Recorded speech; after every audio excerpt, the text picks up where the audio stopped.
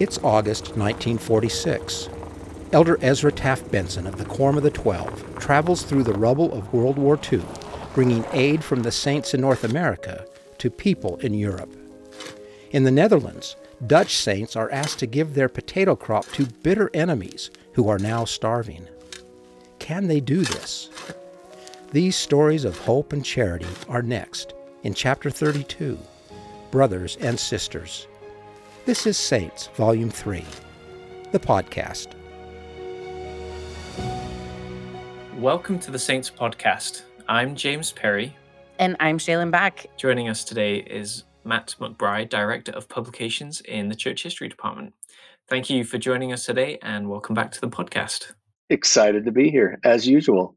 Well, Matt, before we begin, I was thinking that some of our listeners might be interested to know some lesser-known facts about saints. And given your role in the project, I wonder if you could give us some insight into how the chapter illustrations came about and any other interesting tidbits about who produced them and so on. Sure. From a very early stage in this project, we knew that we wanted people who read Saints to enjoy reading it the way they would enjoy reading their favorite novel. And of course, part of what that looks like is you write it in a storytelling style with point of view characters and with attention to details about how the story is constructed in a way that makes it enjoyable to read the way a novel reads.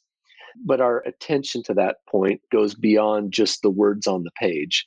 The entire design of the book is created to look and feel like a novel. And the whole experience should feel like something that you want to kick back on the couch and open up and read.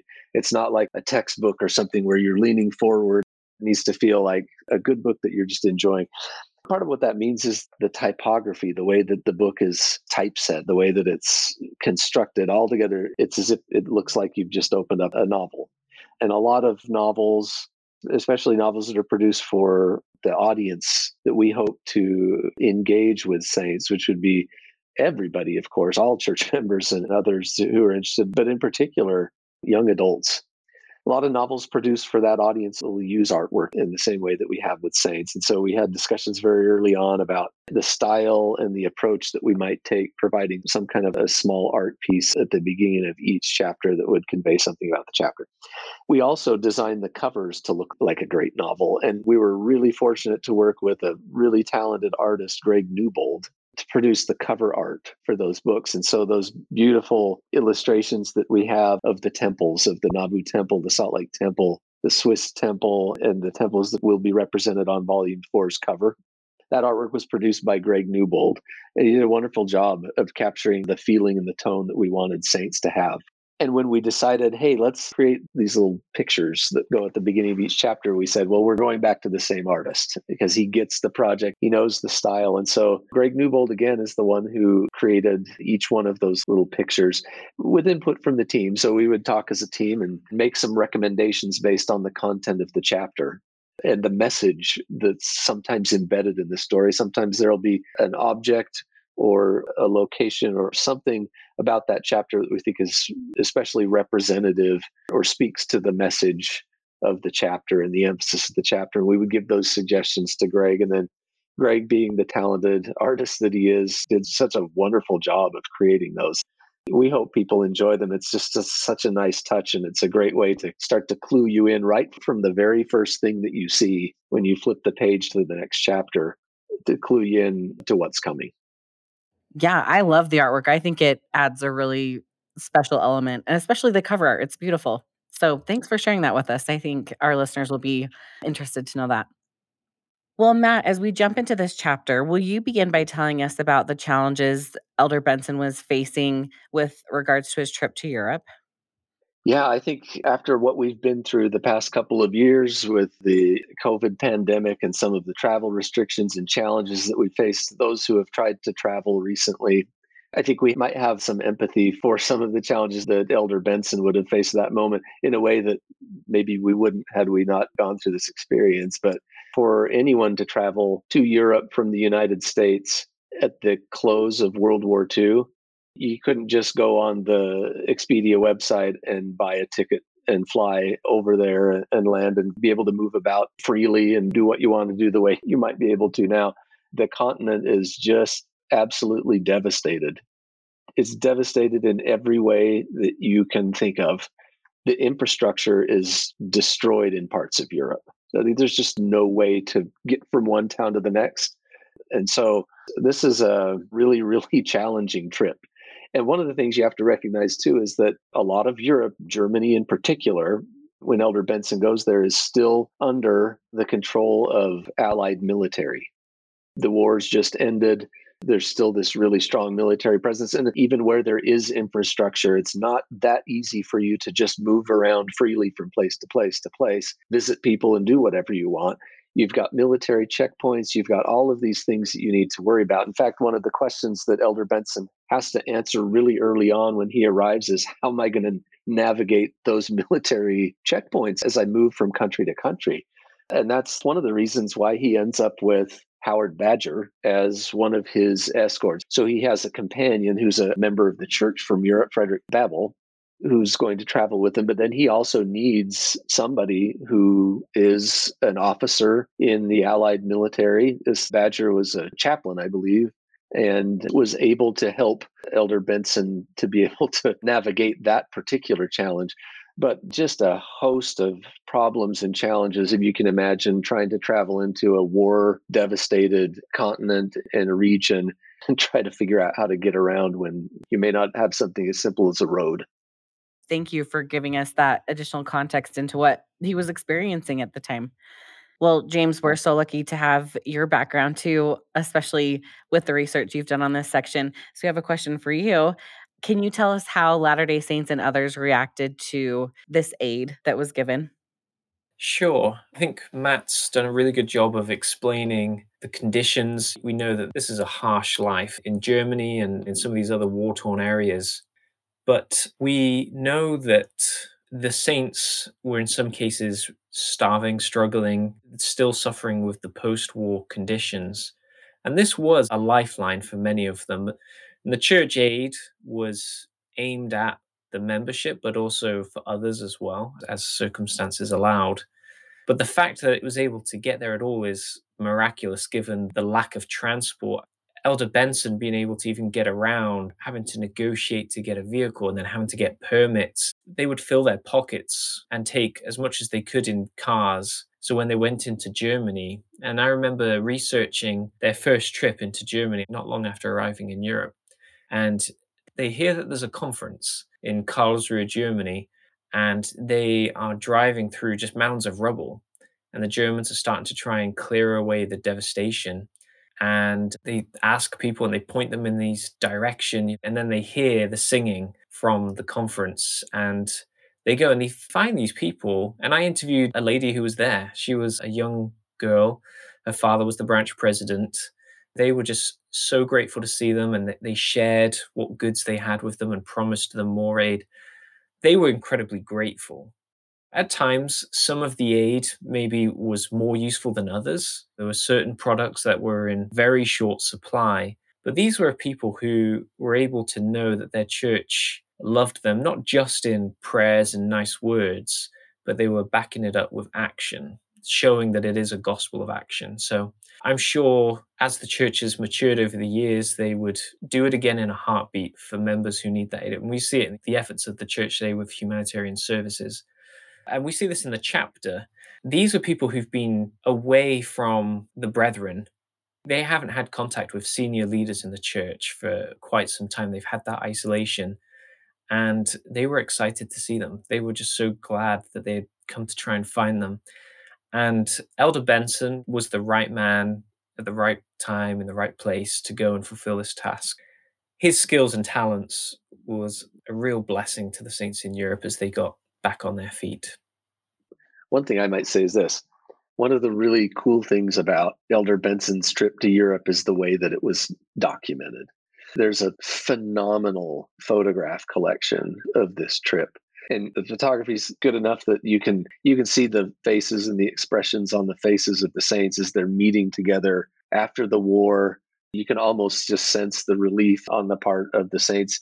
Anyway, amazing collection. And one of the cool things that we're able to do now in volume 3 that we haven't done in previous volumes, because we now have so much photography from this time period, is we're able to embed links into the digital edition that will be in the Gospel Library app. And you'll be able to see a few of those photographs from the collection of photographs that were taken during Elder Benson's trip to Europe. It's awesome.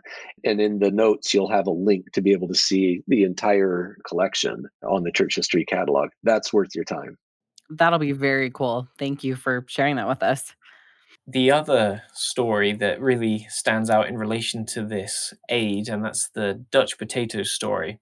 And Matt, I was wondering if you could tell us a little bit more about Cornelius Zappai, who he was, and how he came to be in the Netherlands. Cornelius Zappai was a Dutch convert to the church who had moved to the United States and lived in Salt Lake for some time. But he was called to return to his homeland at this really crucial moment to be the mission president in the Netherlands. And he faces a real challenge when he gets there, because on top of the devastation that we talked about before and some of the economic problems and infrastructure problems and the need to rebuild just everything, he's also got to figure out how to rebuild the church in the Netherlands. And part of that, of course, is just finding everybody, making sure everyone's okay. They generally had a good sense and took good care of each other during the war. But one of the challenges that you face in that situation, you have to remember that the Netherlands had been occupied during the war for several years. And when you're occupied, that's a really, really difficult challenge. And individuals have to make choices for themselves, for their families, about the best way to proceed to protect yourself, to protect your family, protect your interests. And not everybody answers those questions in the same way.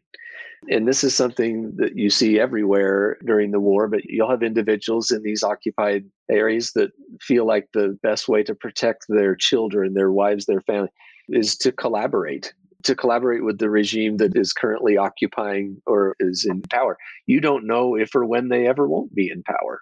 Keep that in mind. We have the benefit now of looking back and saying, well, the National Socialist regime in Germany, they were on their way out. Well, that wasn't clear to everybody all the time. And so you have members of the church, even in the Netherlands, that are making those really difficult moral calculations about what to do.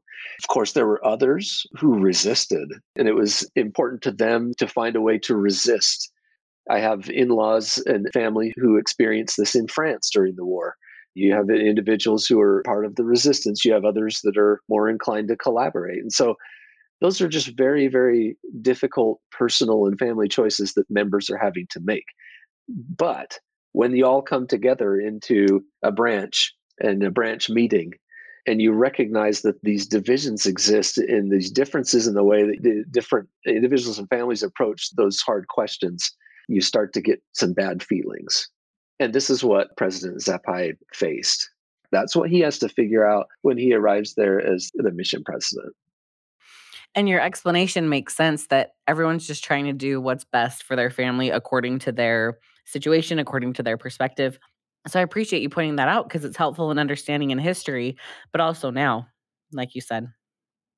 Well, another character that we read about in this chapter, we would just love to know more about him. So, Matt, can you tell us what are some of the things that Peter Vlam was involved in after the war?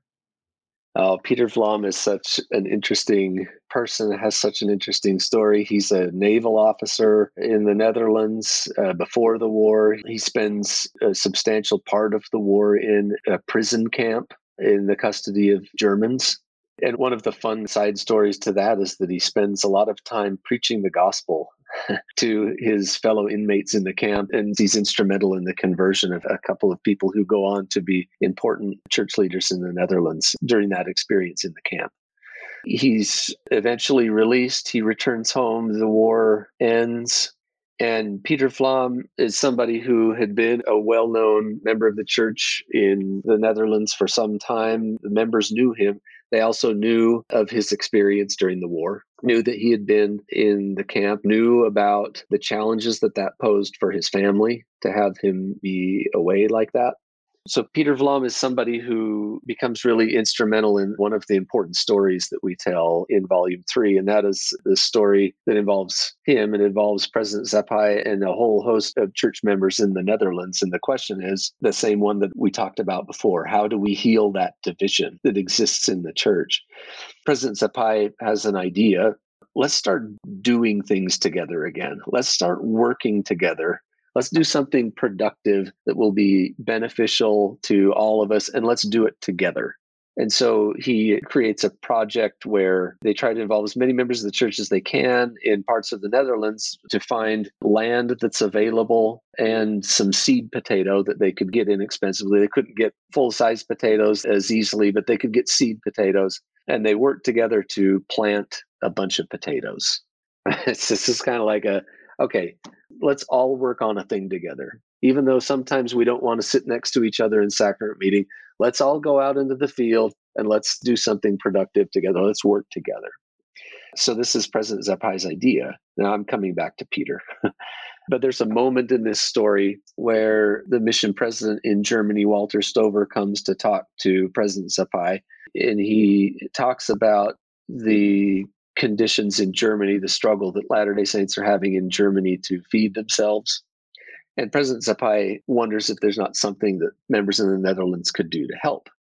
I think it's important that President Zappai comes at the time he does, to have somebody who's Dutch, but who has lived in the United States, maybe hasn't experienced the deprivation and the challenges that his brothers and sisters in the church in the Netherlands faced during the war, and is able to kind of look at that problem with a lot of empathy for them as a Dutch member of the church, but as somebody who had a little bit of distance from the most severe parts of the suffering. And he can look at it kind of from that vantage and say, here's something we could do.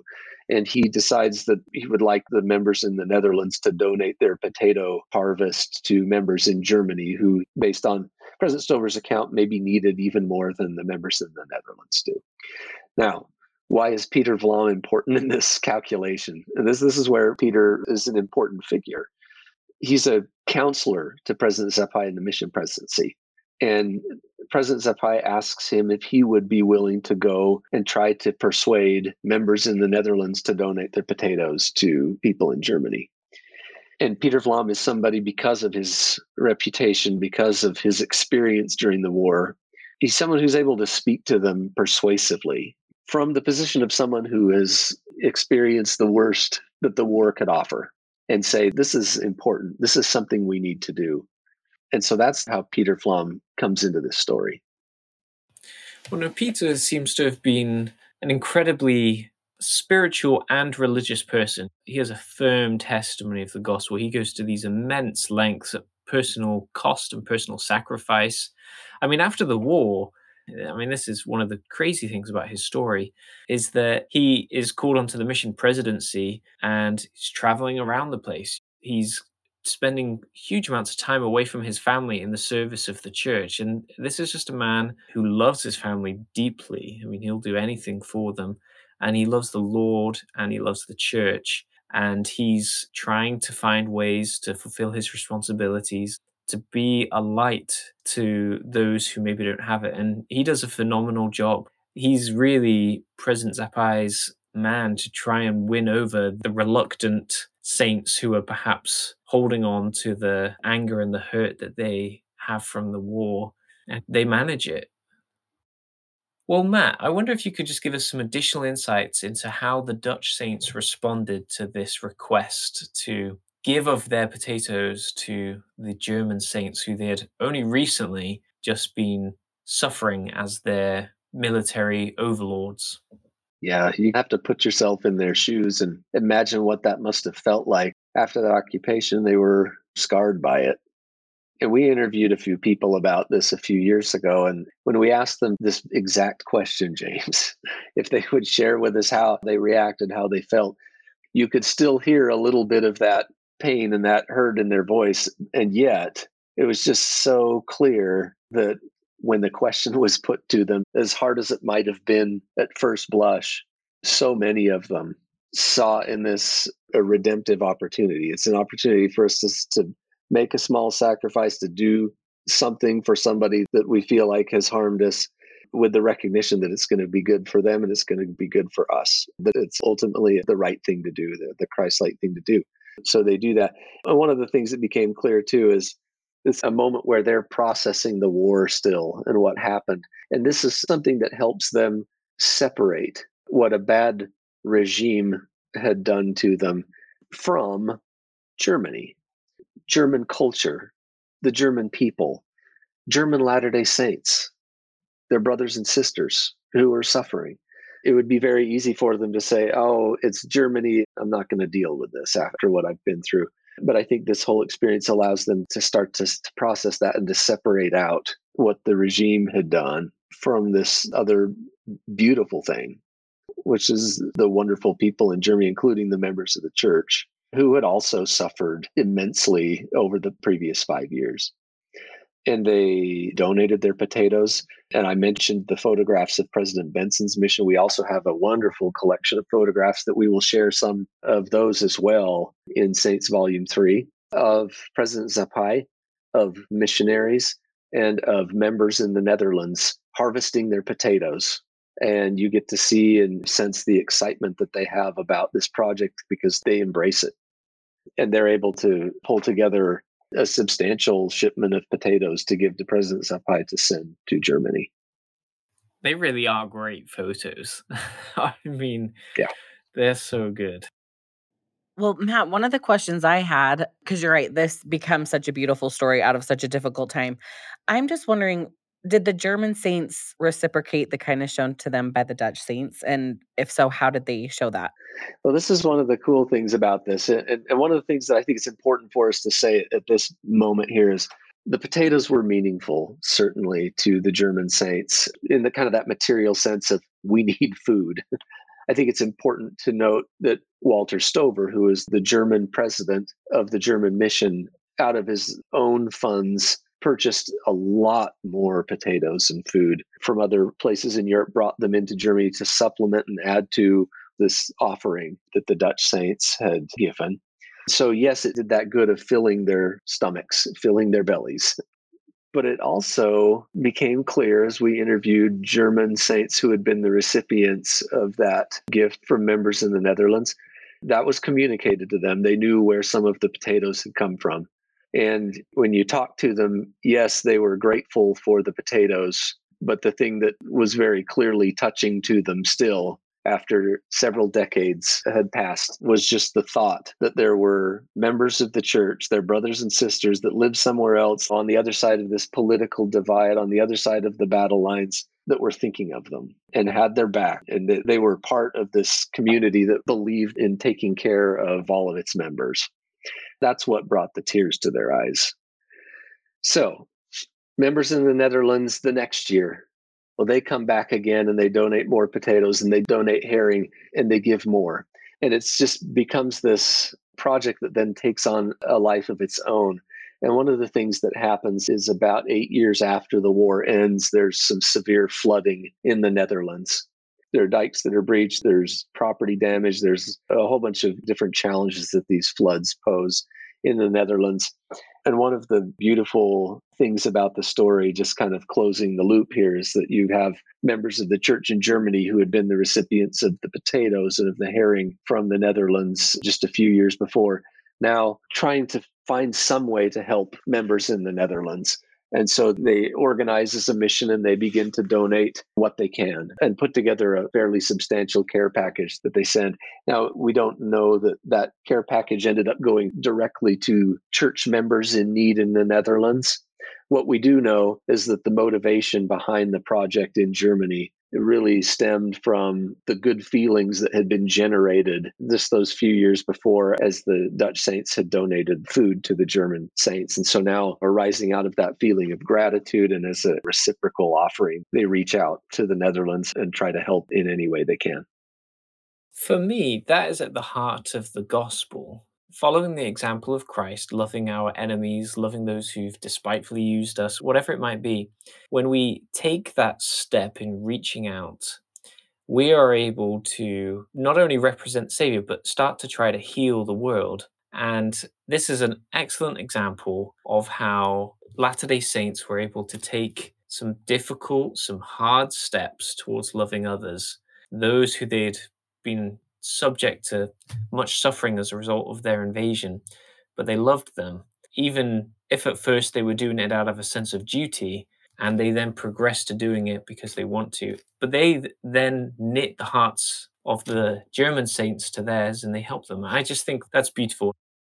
Like you said, James, it was this great act of charity. It's the kind of thing that when we're at our best, this is what we do as Latter-day Saints. And one of the great things about it was, yes, they provided a service to the German saints, but one of the important lasting effects of the whole project was it helped to heal some of those divides in the church in the Netherlands and kind of put the church in the Netherlands back on a good footing moving forward. Sometimes we talk about the rescue mission after the war of President Benson and of others as primarily about bringing aid, and that was certainly at the center of it. But part of what he's trying to do too is to get the church back on a good footing, to get the branches back together, to get them operating, to get them communicating, because we have important work to do. The first thing we do is we figure out how to feed, and we figure out how to clothe, and we figure out how to solve some of those needs. And then we've got to figure out how to get the work of salvation moving again. So I love these stories in the sense that they're accomplishing both objectives. Well, Matt, there might be Latter-day Saints today whose parents, grandparents, maybe even their great-grandparents were involved in this story of sharing potatoes with German saints. And I wonder if you could tell us how you hope Latter-day Saints today might be able to look at this story and learn from it and apply it in their lives. I think there's something really valuable in this story. We've said before that we do live in a fairly divided world. World War II, taken as a whole, is like the greatest cataclysm of the 20th century. And maybe that's not something we experience day in and day out, even though it may feel that way sometimes. But there's so much happening if you're, in the news and in so many different ways that really tends to divide. One thing that a story like this can help us do as Latter-day Saints is focus in on the areas where we can very confidently unify. Because so often our divisions and our disagreements and difficulties that we have one with another in the way that we relate over whatever question, I don't want to say they're not important. They're very important, but they are in an important way also secondary to the thing that can unite us as Latter-day Saints, which is our belief in Jesus Christ and his gospel. Let's be disciples of Jesus Christ. Let's figure out a way to help other people and to live a more Christ-like life. Thanks, Matt. And I hope our listeners and readers of the book might take that same lesson and apply it today. A modern day Good Samaritan or Widow's Mite story, a lesson from our recent history that we can learn from and hopefully motivate us to do good. Well, thank you, Matt, for being here with us today. Again, we really appreciate all of the wonderful insight that you brought and even some personal experience. So thank you. Oh, it was great to be here. Thank you for listening to this week's episode. We hope you enjoyed it. We hope you took away some new insights into this volume. And we would love to hear your thoughts, opinions, questions, and insights from this chapter of Saints. And you can email saintspodcast@churchofjesuschrist.org. It would be great to hear from you.